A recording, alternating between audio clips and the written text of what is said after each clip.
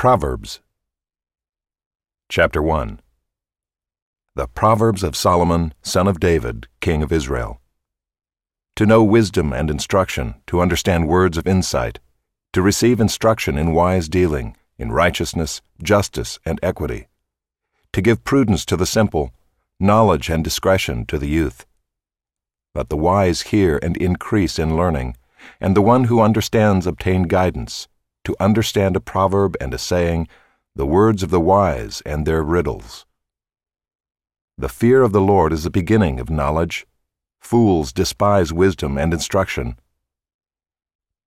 Hear, my son, your father's instruction, and forsake not your mother's teaching, for they are a graceful garland for your head and pendants for your neck. My son, if sinners entice you, do not consent. If they say, "Come with us, let us lie and wait for blood, let us ambush the innocent without reason. Like Sheol, let us swallow them alive, and whole like those who go down to the pit. We shall find all precious goods, we shall fill our houses with plunder. Throw in your lot among us, we will all have one purse." My son, do not walk in the way with them.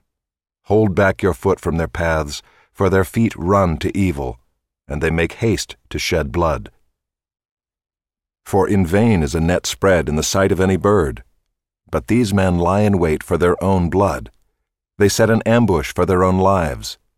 Such are the ways of everyone who is greedy for unjust gain. It takes away the life of its possessors.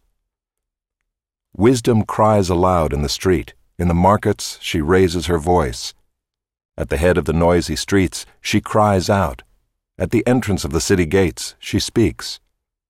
How long, O simple ones, will you love being simple? How long will scoffers delight in their scoffing, and fools hate knowledge? If you turn at my reproof, behold, I will pour out my spirit to you. I will make my words known to you. Because I have called and you refuse to listen, have stretched out my hand and no one has heeded, because you have ignored all my counsel and would have none of my reproof, I also will laugh at your calamity. I will mock when terror strikes you, when terror strikes you like a storm, and your calamity comes like a whirlwind, when distress and anguish come upon you. Then they will call upon me, but I will not answer. They will seek me diligently, but will not find me. Because they hated knowledge and did not choose the fear of the Lord, would have none of my counsel and despised all my reproof. Therefore they shall eat the fruit of their way, and have their fill of their own devices. For the simple are killed by their turning away, and the complacency of fools destroys them.